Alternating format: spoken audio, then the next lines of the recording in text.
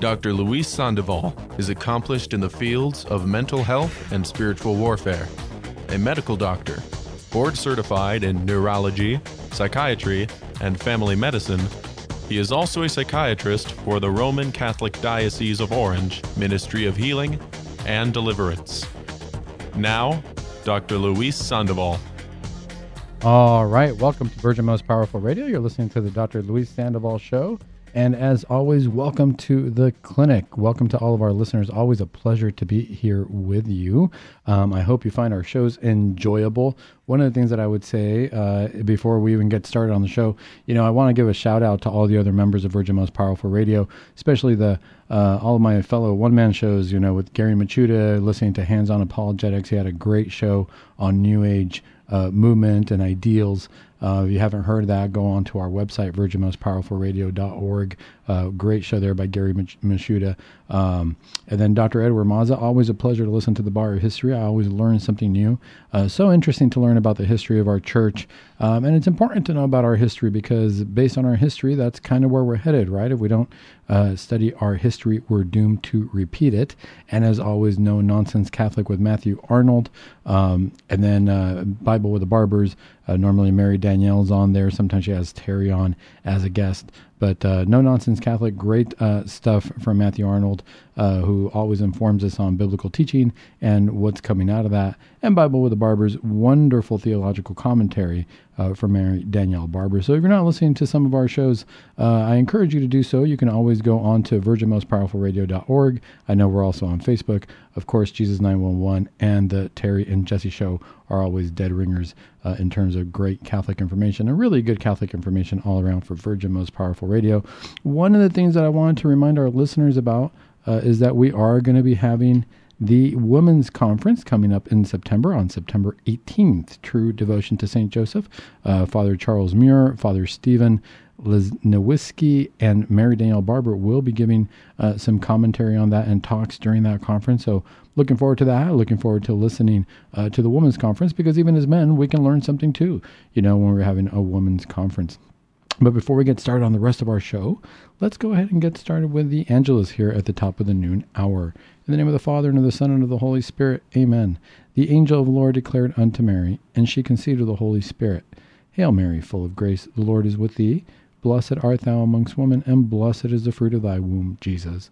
Holy Mary, Mother of God, pray for us sinners, now and at the hour of our death. Amen. Behold the handmaid of the Lord. Be it done unto me according to thy word. Hail Mary, full of grace, the Lord is with thee. Blessed art thou amongst women, and blessed is the fruit of thy womb, Jesus. Holy Mary, Mother of God, pray for us sinners, now and at the hour of our death. Amen. And the Word was made flesh, and dwelt among us. Hail Mary, full of grace, the Lord is with thee. Blessed art thou amongst women, and blessed is the fruit of thy womb, Jesus. Holy Mary, Mother of God, pray for us sinners, now and at the hour of our death. Amen. Pray for us, O Holy Mother of God, that we be made worthy of the promises of Christ. Let us pray. Pour forth, we beseech thee, O Lord, thy grace into our hearts, that we, to whom the incarnation of Christ thy Son was made known by the message of an angel, may by his passion and cross be brought to the glory of his resurrection through the same Christ our Lord. Amen. Saint Michael the Archangel, defend us in battle. Be our protection against the wickedness and snares of the devil. May God rebuke him, we humbly pray. And do thou, O Prince of the heavenly host, by the power of God, cast into hell Satan and all the evil spirits who prowl around the world, seeking the ruin of souls. Amen. In the name of the Father, and of the Son, and of the Holy Spirit. Amen. All right.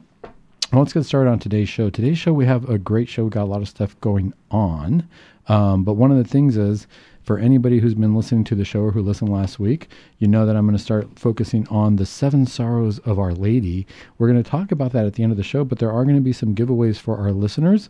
So if anybody who is interested, feel free to email me. My email is dr.sandoval, vmpr@gmail.com. That VMPR means Virgin Most Powerful Radio. So again, that's dr.sandoval, vmpr@gmail.com, because you're going to hear about some giveaways for us who are going to focus on the devotion to the 7 sorrows of Our Lady. I want you to email me so that you can get that, but we're going to talk about that at the last quarter of our show. To start off, though, and in keeping with that theme, is today we're going to talk about the difference between suffering and sacrifice, And what does that mean for us as Catholics? Because, we're going to be thinking like Catholics. We're going to go into Catholic thought so that we can live like Catholics. And that way we can say that we are Catholics, or that we can be Catholic. One of the things that's important is, how do we think about suffering? Because this happens a lot.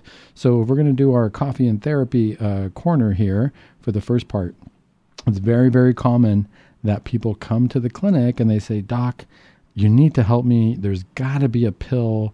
There's got to be something to make me feel good." And one of the challenges in our current day society is that we see suffering as something terrible. We're not supposed to feel bad. That's not supposed to happen. There's really two main things in our society that I think are plaguing us immediately and causing a lot of our ails. One is this idea that we're supposed to have perfect lives and we're supposed to settle in and not suffer, not feel bad. And then the other thing, which is kind of married to that, is that since we're not supposed to suffer, we're supposed to always feel good, and we're supposed to get whatever we want right now. So there's no sense of waiting. There's no sense of always being in preparation. It's a matter of, if I want something, I'll pull out that credit card, I'll order something and hopefully get it in an hour. Everything's virtual. So if I want information, it's there.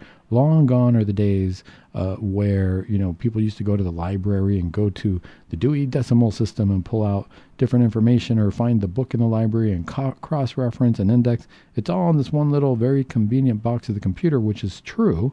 And it is convenient, but it doesn't lend itself to developing our virtue. So really, today's kind of a part one of two different shows. Today we're going to talk about suffering and sacrifice and what that means. And the next show, which is going to be a follow-up to the show, is going to be talking about virtues and how they help us into thinking that we might not necessarily need everything right away. And that's a good thing. Sometimes waiting for things, or having to wait for things, it builds the Catholic character. It builds the soul, which is, if we think about it, why we have periods of anticipation and waiting, such as Advent before Christmas, Lent before Easter. And we'll talk about those on the next show. But today, let's talk about suffering and sacrifice and what the difference is. And let's look at it from a perspective of a patient. So I've had a lot of patients come to the clinic, and very common, like I said, I want a pill for something. One of the ones that I remember was a poor gentleman. He was probably in his 50s, and his wife of 20 some odd years passed away, and he was in a lot of pain, understandably so. I think if I say that, any of our listeners will say, yeah, of course he's in pain. He's been married for 20 some odd years. His wife had cancer and she passed away, and he loved her, and they had a great relationship. They had a great marriage, and he's going to be in pain. He's not going to feel good. But when he came to me, he really, really wanted something to take away the pain. He wanted a pill. He wanted something for immediate relief, and was actually a little bit upset initially that didn't exist. And I told him, I don't have a pill to remove grief. And because that's really what he's going through, right? The normal human emotion of grief. But we forget that grieving is actually something that might be good, because it's telling us something. It's telling us that we're missing something. It's telling us that we're hurting for something that was good. And so it's actually a form of suffering, but that God gives us, because it's important to understand that we did experience something good, and the grieving lets me know that meant something. It had meaning to it. That's one of the cases I remember. There was another case of a patient, actually, who they sent me an email, and they said, "Dear Dr. Sandoval, for a long time now, I have been trying to help my son. He's in his early 20s, and he's addicted to drugs and alcohol." And in parentheses, not sure what drugs, but they just said street drugs.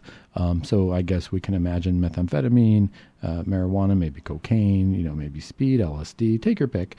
But apparently they're drugs and alcohol. I don't know where he is all the time. He will come home and sleep here at times, but then he will be away, and we don't know where to find him for a few days. I don't know how to help him. I've told him that the rules of the house are that there is no drugs in the house. I have not seen any drugs, or let me see, I think they meant like drug paraphernalia. They said, I haven't seen any drug things in the house, but I can tell his clothes don't smell good, and there's usually a smell of alcohol when he comes home. What am I supposed to do? Is there some way that I can feel better about this? Do I need therapy myself as I help him? Very, very challenging case, because we're asking the right questions, right? These are the normal questions. I'm trying to take care of my son. Apparently, if he's doing drugs and alcohol, and he's just kind of using the home as a pit stop, as a couch surfing kind of place, maybe has his own room. I'm assuming they didn't specify, probably has his own room, early 20s, comes and goes. What do we do about that? Well, it's challenging because the parents and the family are suffering from it. I don't know if we'll say the son here, we'll call him the patient. I don't know if he's suffering or not, or if he's just kind of on a joyride and he doesn't see anything in terms of anything bad with what he's doing. And usually, I got to say, when people are using drugs or alcohol, they really don't take anybody else into account. So they're not too worried that mom's, hurting for them or worried about them. They're not too worried if they're causing dad pain. It's not the nature. It's not because they're bad people. It's just not the nature of drug use. There's a few things that I can guarantee anybody, if they're family members of themselves, if anybody's using drugs, I guarantee you, one, the person using drugs is going to lie to you. Not because they're bad people, not because they're liars. I don't want to label anybody. It's just part of the nature of the beast. They're going to say, oh yeah, don't worry, I'll be there. Or, oh yeah, don't worry, I'll show up at this time. Or take your pick, oh, I'm going to stop drugs whenever I can. And it just doesn't happen. And after treating so many people with drug problems, I anticipate that's the case, And so usually when I address them, I say, well, when was the last time you used drugs? And they say, oh, I quit like 2 weeks ago. And I'll ask the question again, not saying, oh, I know you're lying to me, but I'll say, no, come on, let's think about it a couple weeks ago. But, last week you told me this happened, or things along those lines. And so we got to have that conversation with them and understand where they're at before we can treat them. But in this case, I also want to address all the things that the mom said. When we come back from the break, we're going to talk about how do we treat the mom, how do we address her issues of suffering, and how do we start thinking about that as Catholics in terms of turning our sufferings into sacrifice. More on the other side of the break.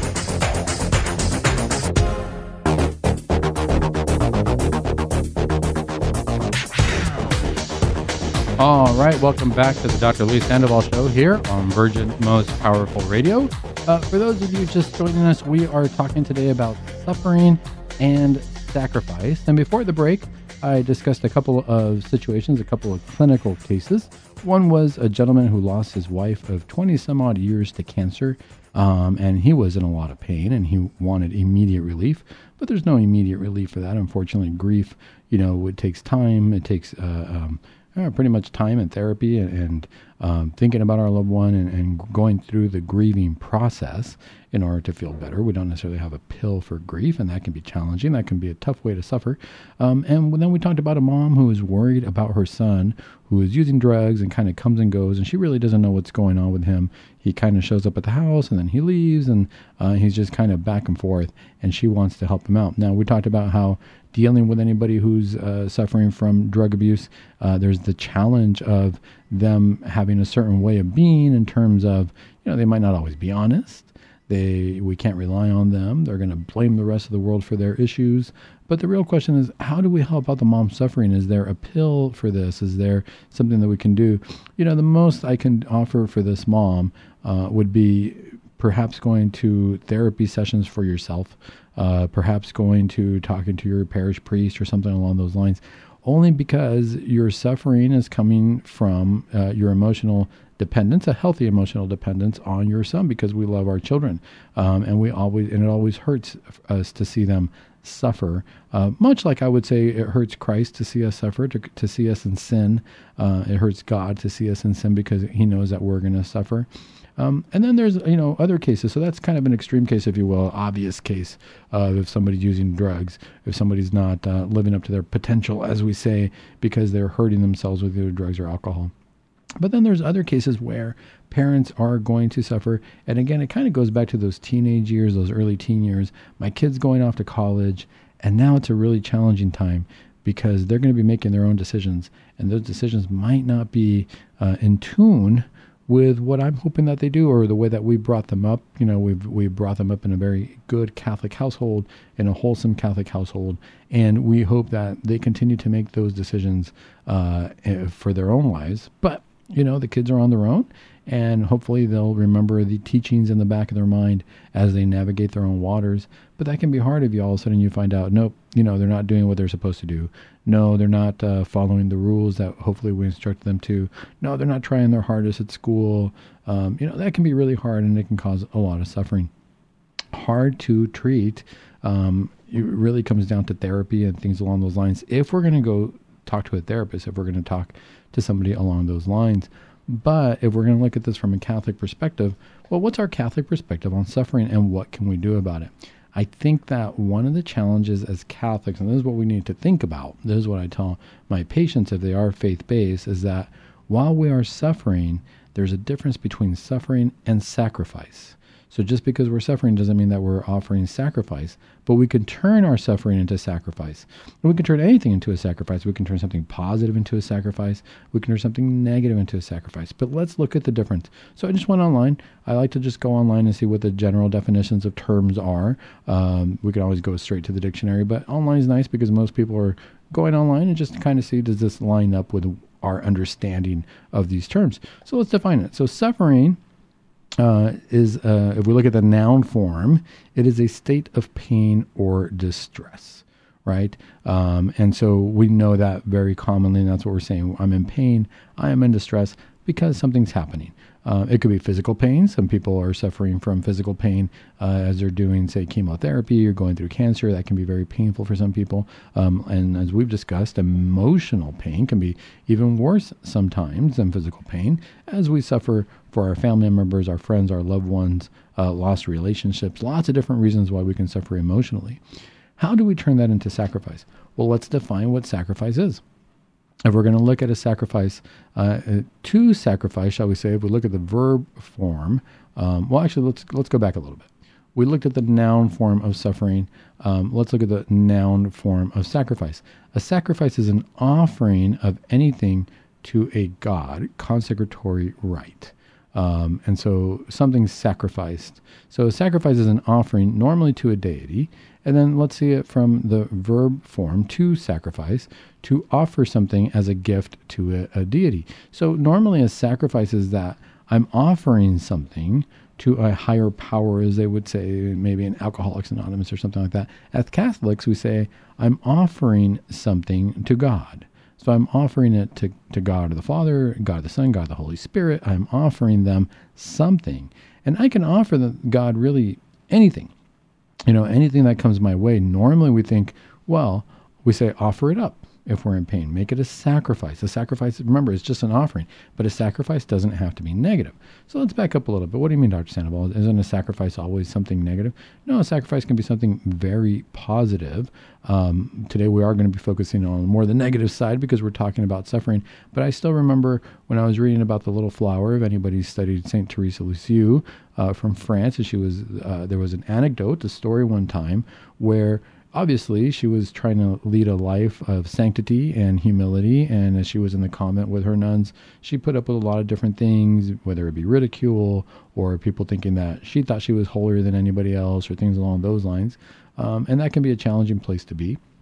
But of course, like I said, our normal idea is that sacrifice is something that we offer because we're in pain, and that's what we offer to God. But one day, apparently, Saint Therese was she was eating and she was enjoying a piece of cake, it seemed like.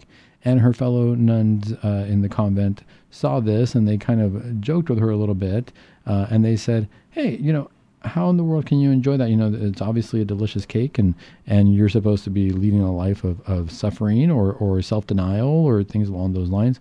What do you make of that? What's your excuse, shall we say, for indulging a little bit in a piece of delicious cake? And her answer was very simple, and she said, I offer it up. I turn it into a sacrifice. We can turn something positive into a sacrifice too. Remember, the definition of sacrifice is just to offer a gift or an offering to God. That's all it is. It's an offering, whether it be something positive, whether it's, gosh, I just got a brand new car and I'm so happy. God, I offer this to you. I offer you my happiness. I turned my brand new car into a sacrifice, and it's a very good thing. The suffering component, we can also turn that into a gift to God. I think God accepts all of our gifts because he's realizing that we acknowledge him, as in the first commandment tells us, he is our God. Well, how do we think like Catholics in the terms of suffering, though? In terms of how do we turn our suffering into sacrifice? Well, if we're going to think like Catholics, sometimes it's a good idea to go back, as I always say. If we're going to think like Catholics, we better start knowing either what the Catholic Church says, what the Scripture says, what our tradition tells us of whatever topic we are discussing. And right now we're looking at suffering. What does the Catechism of the Catholic Church say? So let's see. It says, we all must face suffering. from the Catechism of the Catholic Church, number 385. God is infinitely good, and all his works are good. Yet no one can escape the experience of suffering or the evils in nature which seem to be linked to the limitations proper to creatures, and above all to the question of moral evil. Where does evil come from? I sought whence evil comes, and there was no solution, said St. Augustine. So St. Augustine saying, I was trying to see where does evil come from, and there's no solution. And his own painful quest would only be resolved by his conversion to the living God. So again, that's the Catechism of the Catholic Church, 385. No one can escape the experience of suffering. Well, it goes on also, if we look at the Catechism, still sticking with the Catechism, 1500 to 1501, illness and suffering have always been among the gravest problems confronted in human life. In illness, man experiences his powerlessness, his limitations, and his finitude. Every illness can make us glimpse death. This is true, right? As we get sick, we start to realize, I'm not immortal. If I can get sick, I'm vulnerable. My body is vulnerable. Illness can lead to anguish, self-absorption, sometimes even despair, and revolt against God. Very true. I've seen this a lot in the hospitals. People are on, say, dialysis, and all, because their kidneys aren't working, they had poisoning, something along those lines. They need dialysis. Some people, I've seen it where you're in the same dialysis unit, and some people are sitting there and happy and reading a book and realizing that they just appreciate life. And because of what they're going through, they recognize that God gave us life and that we're not going to be here forever. Other people wonder, why would God punish me like this? I don't deserve this. In fact, I had a patient one time who was in the dialysis ward, and they told me, I don't belong here because I'm not like these other people. I'm better than these other people. Literally, that's where their mind was. They were saying, I am better, so I shouldn't suffer the way they do. I'm a better person than they are. And so sometimes that's what it leads us to. I think that that's revolting against God in despair, because we don't recognize that, no, I'm not better than anybody else. I'm on the same planet. God made me like everybody else. And why shouldn't I have the same vulnerabilities? I need to offer this up as a sacrifice, or I'm going to suffer and become bitter. The Catechism goes on to say it can also make a person more mature, helping him discern his life what is not essential so that he can turn towards that which is. Very often, illness provides a search for God and a return to him. And that's what I noticed with those people who were happy, they were in the same situation. It was dialysis units. Some people have to go to dialysis twice a week. Some people have to go 3 times a week, whatever the situation is. But some people really mature spiritually and say, you know what, at this point, this is what God gave me. I give it up. I stop trying to make plans for myself. But that other patient was very much, it kind of sticks with me a little bit, just because they were very brazen and very honest. I'll give them that. They were honest, but they really, really believed that they were better than everybody else. And that was hard to deal with, because how do you convince somebody that they're not? That person, I'll tell you this, when I saw the differences between that person was suffering versus the people who could let go and offered it as a sacrifice to God, they were happy. So suffering is going to happen. It doesn't mean that we can't experience joy in the midst of our suffering.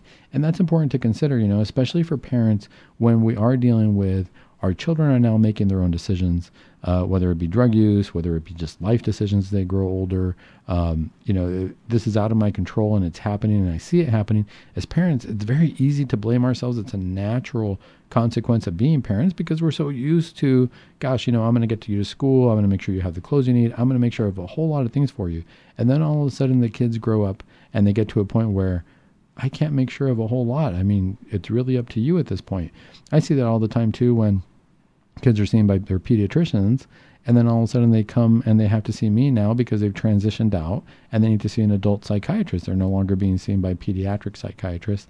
And they come to me and the parents really, really want to come into the room and find out what's going on and find out what we're talking about. And it's a very challenging transition because now it's adult medicine. Now it's a matter of, no, the parents can't be here. And I have to ask the permission of, say, the person who just turned 18 if they want their parents to find out anything, if they want them in the same room or not. And that can be very challenging. It can be very hurtful for some parents to understand that transition. It's hard, and it causes suffering. It does cause suffering. But let's look at, if we're going to keep thinking like Catholics, so we just saw that the Catechism tells us no one can escape the experience of suffering. It's part of human nature. When we come back, we're going to take a little bit more look at, well, that's what the Catechism tells us. What does the Bible tell us about suffering? Is there such a thing as holy suffering? Is there such a thing as redemptive suffering? And what does that mean? Hard to accept when we're in pain, but we're going to see how we can continue to turn our suffering into sacrifice when we come back on the other side of the break.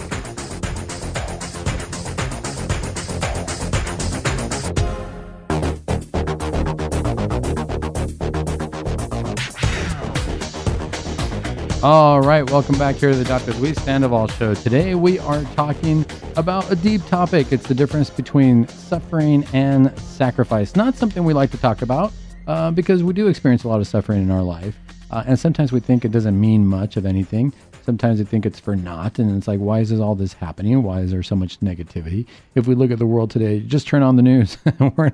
We're not short of any suffering, that's for sure. But how can I turn it into sacrifice? You know, a big part of it comes from, and this is going to sound so cliche, and we hear this all the time, but it is very true. You know, knowing the difference between what's in my control and what's out of my control. What can I control in my world? What is it that I can truly make a change in that I'm not doing, and maybe need to consider what activities I need to do there, versus looking at, you know, gosh, there's not a whole lot I could have done about that. It was out of my control, and it hurts, and I wish that I could, but that's where I have to offer it up.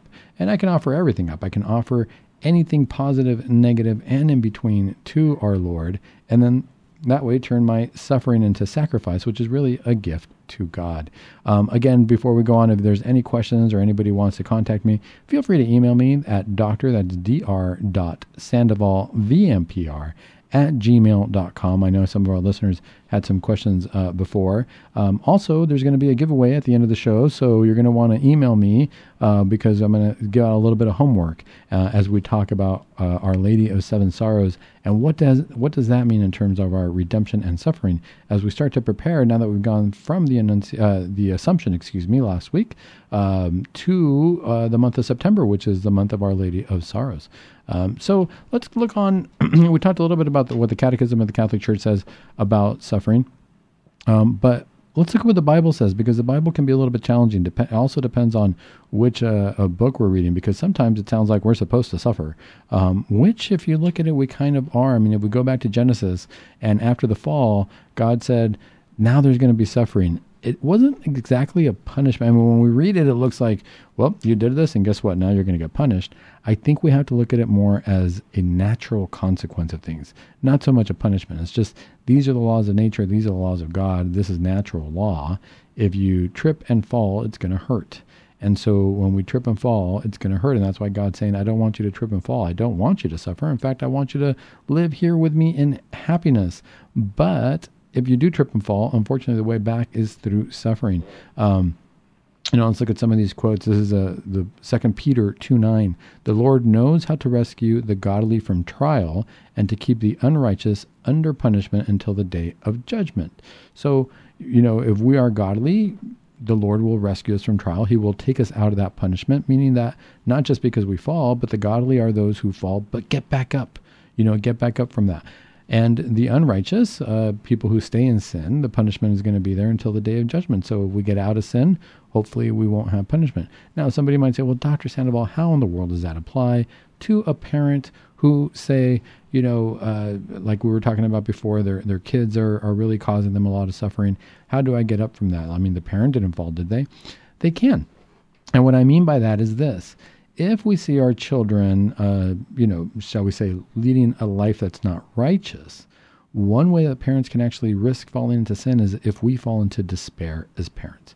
If we all of a sudden start to really believe that only we can save our children and that God has no place in it, and that because of what I did, that's why they fell, and I need to control the situation, and I don't accept the fact that God is actually in charge of them at some point, people fall into that trap all the time. We see that in deliverance all the time. It's the idea that, people get trapped into darkness. People start to get influenced by dark entities, because they forget that God is actually working, and we believe that, oh my goodness, I have to get out of the situation all by myself. I have to say these prayers. I have to fight the devil. I. Notice that there's a whole lot of an I, and there's not a whole lot of, well, God, what can you do to help me? Please help me to do this. I ask for your help. I ask for deprecatory prayers. Jesus, please help me, fight these demons, versus thinking that, no, I have to do this on my own and I have to fight all this. It can be a very challenging position to be in, but the key to that is, as part of our suffering, if we don't offer it up to God, if we don't turn it into a sacrifice, we can easily fall into despair and really carry the burden all on our own. There's another one. This is a beautiful one. So Hebrew 12:5, my son, do not regard lightly the discipline of the Lord, nor lose courage when you are punished by him. That last part, interesting.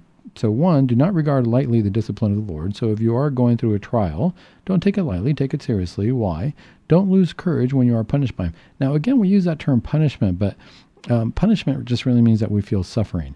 And I think that if we look at it, or we can easily forget to look at it as a time of spiritual growth, because it's hard to be patient when we're in pain. I think back to the patient who lost his wife and who she was mourning, or he was mourning for her, and all of a sudden, is how do we grow from that? Over time, guess what? We're actually going to mature in our suffering, and we look at people, and we might be able to, let's say that we pass something that difficult, the death of a loved one, the death of a spouse, and then maybe later on, God's going to use us to be able to help other people who might experience that. If we go through that, if we can keep our sights on God, maybe we're going to grow spiritually and be a spiritual shoulder for somebody else.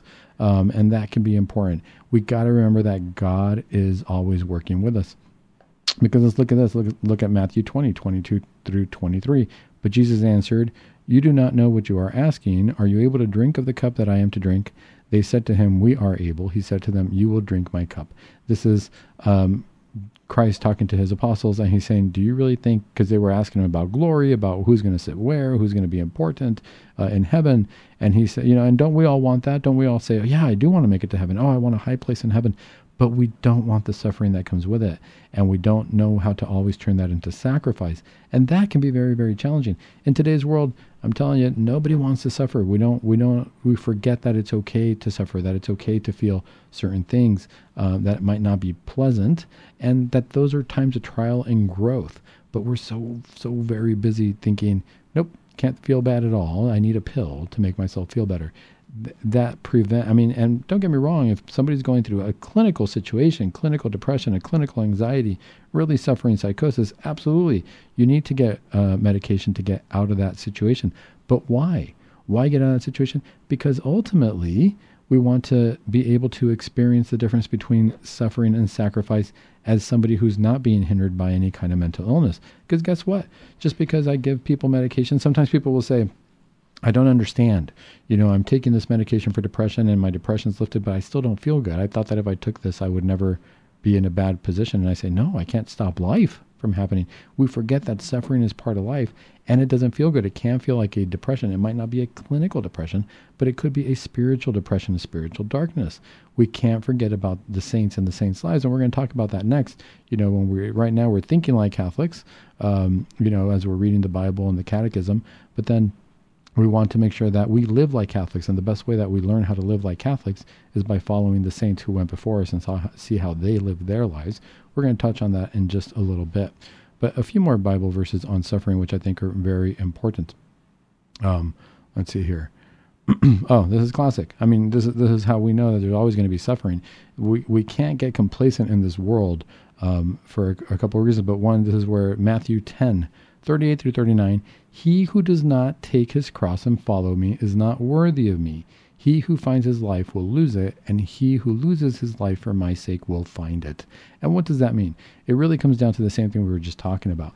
I cannot get complacent in this world and feel like, oh, you know what? I've got the perfect house, got a great car, got my checklist done, and now I shouldn't suffer.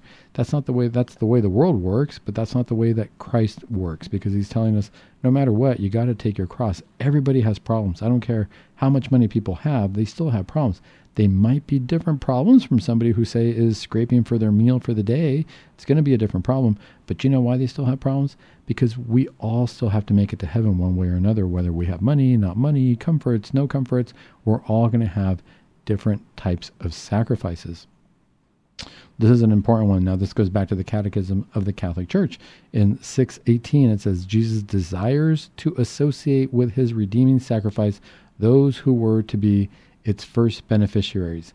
This is achieved supremely in the case of his mother, who was associated more intimately than any other person in the mystery of his redemptive suffering. We're going to go back to that at the end of the show, because we are going to talk about Our Lady and the 7 sorrows of Our Lady, and how important it is that we follow that as we get into the month of September. But this is telling us nobody was associated more intimately than any other person in the mystery of his redemptive suffering other than his mother, and Our Lady did not have the stain of sin. If Our Lady, without the stain of sin, herself went through suffering, Christ did not have the stain of sin, he suffered in place of us or for us, then we have to recognize that we, who are far from perfect, better take on that suffering and maybe be happy about that suffering and offer it up as a sacrifice, because that's going to help us make up for our sins, and that would be important. This is staying on that theme, the Catechism of the Catholic Church, 793, Christ unites us with his Passover. All his members must strive to resemble him until Christ be formed in them. For this reason we are taken up into the mysteries of his life, associated with his sufferings as the body with his head, suffering with him, that with him we may be glorified. Remember, there's no Easter Sunday without a Good Friday. The suffering part is there. The question is, what do we do with it? Do we turn it into a sacrifice? Do we turn it into a gift back from God? Because if you think about it, that's kind of what comes down, that's what the Eucharist comes down to. The Eucharist was a sacrifice. We call it the holy sacrifice of the Mass. And being that it is a sacrifice, it was a gift, but it was a gift of suffering. So Christ obviously suffered, took on our sins, took on our suffering, decided, I'm going to suffer for you, the suffering you're supposed to have, and I'm going to offer it to God. So all of a sudden it becomes a gift. It becomes the ultimate sacrifice. We don't call it the ultimate suffering. We know that Christ suffered in order to sacrifice, in order to give it as a gift. That can be really hard for us to accept, because we don't like not feeling good. And if society's telling us that we're always supposed to feel good, that makes it, twice as hard, because then we think that there's something wrong with us. We think that there's a way that we need to fix our emotions. And that's not always the case. Sometimes it's a matter of being able to offer what we have and give it to God. A classic example of this as well is when we go to confession, because sometimes we feel guilty. And that word of feeling guilty is very taboo in the mental health world, right? You're not supposed to feel guilty about anything. You're supposed to feel happy. But guilt can actually be a positive emotion that drives us to look into our own souls, do an examination of conscience, and make things right with God in the sacrament of confession. More when we come back from the break.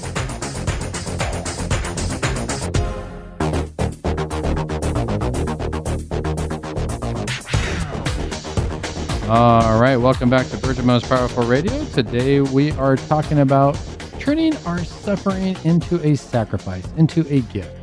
Suffering is going to happen. It doesn't feel good, and we all suffer for different reasons. I can share my own sufferings as well. I'm sure that to other people might say, Dr. Sandoval, those aren't really sufferings, or there's not problems. But you know what? To me, they are. And I'm sure that I think the same way sometimes when people come to me with ideas of what they think they're suffering from, and we very easily brush people off, and it's hard to do because we might not know what their sufferings are, and if they'd say, oh, but this is really hurting me, we always go back and we compare it to our own lives and say, well, that wouldn't be a suffering for me, so it can't be a suffering. And you know what? That's not really fair. It's not fair, because everybody has the right to suffer in their own individual ways. And the reason I say that is because our relationship with God is very individual. Our relationship with Christ is individual. So, some people might go to confession for something that might seem very trivial to the priest or to other people, but they know what's going on in their hearts. They know that they are suffering in a way that, based on their relationship with Christ, it might not have been something positive. It might have been something that hurt that relationship, the way it's set up for the person individually. So one of the things that helps that I try to do is remind myself that if somebody's suffering, it's important to them, and I shouldn't try to compare them to whatever my experience is, because my experience is not their experience. It's not always fair. But we talked a little bit about, different cases, especially I always think of it from a parent's perspective, because a lot of things are out of our control as parents. When we see our children, we no longer feel that, as they grow up, we no longer feel that they're in control, that we're in control of them. If we're sick or we're ailing, we can make decisions for ourselves. But how many times do we blame our parents for the decisions we make? And that's, as we get older. And that's what I remind the parents who come and talk to me, or anybody who's lost a loved one. And I remind them, there's only so much we can do. After a while, everybody's going to grow up and make their own mature decisions. And they can no longer blame us as parents or anybody else for the decisions they chose to make. What I do hope for, though, is that we have talked to each other, that we have taught our children, that we have hopefully set a good example so that when they get older, they can remember the good advice that we gave them. This is very common as we see the lives of saints. Why read the lives of saints? Why read or try to understand the lives of saints? From the outside looking in, a lot of people say, oh, you worship the saints, or, things along those lines. And that's not the case. It's kind of like what I tell people, or they say, gosh, you have statues of saints, so that's idolatry. That's what I tell people. If we look at civics and we look at politics, how many people study the presidents that went before? And they like to see what decisions they made as a president or as a congressman, or, take your pick, anybody in politics. We like to see what decisions they made, because we like to see, well, what was the outcome for the country, for the city, for the state, for the county, depending on what position the person held. So we study their lives, we study their decisions they made, because we hope that we bring the political state to a positive place, and we can learn from the decisions they make. It's the same thing with the saints. I'm studying, what spiritual decisions did they make, so I can maybe continue in that direction and make some spiritual decisions myself. As far as any statues of saints or stamps or little, reminders, if you look around, boy, there's sure are a whole lot of statues of people who went before us. You go to Washington, D.C., you're going to see the Lincoln Memorial, and there's Abraham Lincoln sitting there. There's statues of George Washington. There's statues of different people, different political figures who've gone before. And do we call that idolatry? No, it's a part of history. Well, you know what? Having reminders of saints in our lives not only will help us through our sufferings, but it's a part of Catholic history. And that's all it really comes down to. But this is important, because if we feel like we're struggling, here are 10 quotes from saints who talk about struggling. So let's read some of these. I think these are interesting, and I think it's very, very uplifting for us if we ever feel like we are suffering and there's no immediate relief. One of them says, pain and suffering have come into your life, but remember, pain, sorrow, suffering are but the kiss of Jesus, a sign that you have come so close to him that he can kiss you. And that was Saint Teresa of Calcutta, also known as Mother Teresa. Another really good one, if anybody follows Divine Mercy. And the Lord said to me, my child, you please me most by suffering, in your physical as well as your mental sufferings. My daughter, do not seek sympathy from creatures. I want the fragrance of your suffering to be pure and unadulterated. I want you to detach yourself not only from creatures, but also from yourself. The more you will come to my love suffering, my daughter, the purer your love for me will be. And that was from the diary of Saint Maria Faustina of the Divine Mercy of My Soul. So that's Christ speaking to her, really letting us know, as we learn from this, that the more we suffer, actually, the more pure we come to Christ. Why? Well, that sounds like a pretty sadistic God that you have there. He likes to see, masochistic. He's sadistic. He likes to see pain. He likes to see blood. What is this? No, it's because as we suffer, as we experience that, we can offer that as a sacrifice to make up for our sins, and that's why our love becomes more pure. It's strictly a love where we focus on God himself and not what we're going to gain from him, but what we can give to him through our suffering. Let's look at this next one. When I shrink from suffering, Jesus reproves me and tells me that he did not refuse to suffer. Then I say, Jesus, your will and not mine. At last I am convinced that only God can make me happy, and I in him I have a place all my hope. I'm sorry, and I in him I have placed all my hope. That was Saint Gemma Galgani. So if anybody knows Saint Gemma Galgani, she was Italian, and she did a lot of, shall we say, deliverance. She fought the demons very well all the time, and she was always being attacked. But she tells us that we're not supposed to shrink from suffering. And remember, when I read these and I say suffering, we really need to think sacrifice.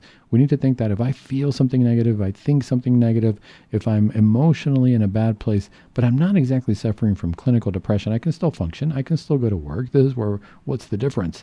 I can still go through life and I can talk to people. It's just interiorly, I don't feel good. There's something amiss. I need to offer that up. Maybe do a holy hour, maybe unite myself to Christ that way. And remember that who better would to understand my suffering than Christ himself? So there is another one. Those who pray and suffer, leaving action for others, will not shine here on earth, but what a radiant crown they will wear in the kingdom of life. Blessed be the apostolate of suffering. And that was Saint Josemaria Escriva. So if anybody knows Saint Escriva, he was Opus Dei, but one of the things to consider here is that sometimes we suffer and we don't feel good, and we want to see immediate relief here in this earth. We want to see material goods come out of it, or material well-being. And the reality is we're not going to gain that. We're only going to see our reward in heaven. But I think that even though we don't see it here, I'll take the reward in heaven over the reward here. Let's look at the next one. Oh, this is a really good one. A cross carried simply and without those returns of self-love, which exaggerate troubles, is no longer a cross. Peaceable suffering is no longer suffering. Peaceable suffering is no longer suffering. We complain of suffering, so suffering shouldn't be a peaceful thing. We should have much more reason to complain and not suffering, since nothing makes us more like our Lord than carrying his cross. Oh, what a beautiful union of the soul with our Lord Jesus Christ by the love and the virtue of his cross. And that was St. John Vianney, who was a patron saint of priests, also a warrior of deliverance who went through many trials with the demons who would fight him. Here's a good one. Trials and tribulations offer us a chance to make reparation for our past faults and sins. On such occasions, the Lord comes to us like a physician to heal the wounds left by our sins. Tribulation is the divine medicine. Saint Augustine of Hippo. So Saint Augustine, of course, we know that he went through a lot of trials and tribulations, and making up for past sins is really one of the keys, because that's what's going to prepare us for heaven. If we can offer our sacrifice in that way, then we're going to make it to heaven, and I think that's a really good thing. One must not think that a person who... Oh, this is good. I think we need to listen to this one. One must not think that a person who is suffering is not praying. He is offering up his sufferings to God, and many a time he is praying much, more truly than one who goes away by himself and meditates his head off, and if he has squeezed out a few tears, thinks that is prayer. And that was Saint Teresa of Avila, one of the doctors of the church, who is really saying, just because you see somebody suffering and you think, oh, they're not praying, but we think that, oh, prayer is just to go and be pious and quietly pray and meditate, which, don't get me wrong, it is. I mean, it's great to meditate. But sometimes if we're sitting there and meditating, but we don't realize that by offering our suffering as a sacrifice, that could be a much more of a prayer to God, because we're uniting ourselves to God. Ultimately, what's the point of prayer? We think prayer sometimes is to uplift us, but really prayer is to unite us to God, whether that be in suffering or in ecstasy, because St. Teresa of Avila also experienced ecstasies. But really what it is uniting to God either way. And if we turn our sufferings into sacrifice, that is probably the ultimate prayer, because as we see, that is what Christ did. That's the sacrifice of the Mass every Sunday, turning the suffering into a sacrifice for the greater good. Listen to this one. I do not know what will happen to me. I only know one thing for certain, that the Lord will never fall short of his promises. Do not fear, I will make you suffer, but I also give you the strength to suffer. Jesus tells me continually, I want your soul to be purified and tried by a daily hidden martyrdom. How many times, Jesus said to me a little while ago, would you have abandoned me, my son, if I had not crucified you? And that was Saint Padre Pio. So he's saying that through our sufferings, we unite ourselves to Christ. And a lot of times if we don't suffer, then we don't even pay attention to God. Sometimes it's because of our sufferings that all of a sudden we turn to God and we pray and we ask him to help us. And that's maybe God telling us, hey, I miss you. And if you're not going to pay attention to me, I got to get your attention somehow. So don't abandon me. Let's see, a couple more here. To the prospect of the kingdom of God is linked hope in that glory which has its beginning in the cross of Christ. The resurrection revealed this glory, eschatological glory. Those who share in the sufferings of Christ are also called, through their own sufferings, to share in glory. We unite with Christ in suffering, we will unite with Christ in glory. That was St. John Paul II. And then this one, I want to suffer and even rejoice for love, for this is my way of scattering flowers. Never a flower shall I find, but its petals shall be scattered for you. And all the while I will sing, yes, always sing, even when gathering roses in the midst of thorns. And the longer and sharper the thorns may be, the sweeter shall be my song. And that was Saint Teresa of Lisieux, the little flower who I spoke about earlier today. The saints tell us suffering is part of life. It doesn't feel good. But I think it's nice to know that we are not alone in our sufferings. The saints suffered. We're all suffering.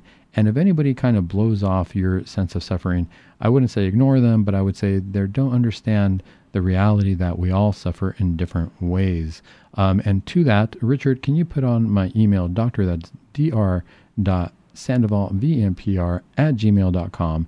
Anybody who emails me, I'm going to be giving away a chaplet of the 7 Sorrows of Our Lady, because I hope everybody's praying that chaplet on Fridays leading up to the month of September. So I'm going to be giving away a chaplet weekly. Anybody who emails me and tells me how they're doing with praying the 7 Sorrows of Our Lady. And we're going to talk more about that on the next show, so stay tuned next week to hear more about the 7 Sorrows and how that's going to help us, not just in terms of our suffering the way we spoke today, but also in terms of growing in virtue, because through our suffering, we can also grow in virtues. We're going to talk about the 4 cardinal virtues and how that's going to make us grow spiritually, how that's going to help us in our suffering, but it also how it's going to make us think a whole lot more like Catholics so we can be Catholics.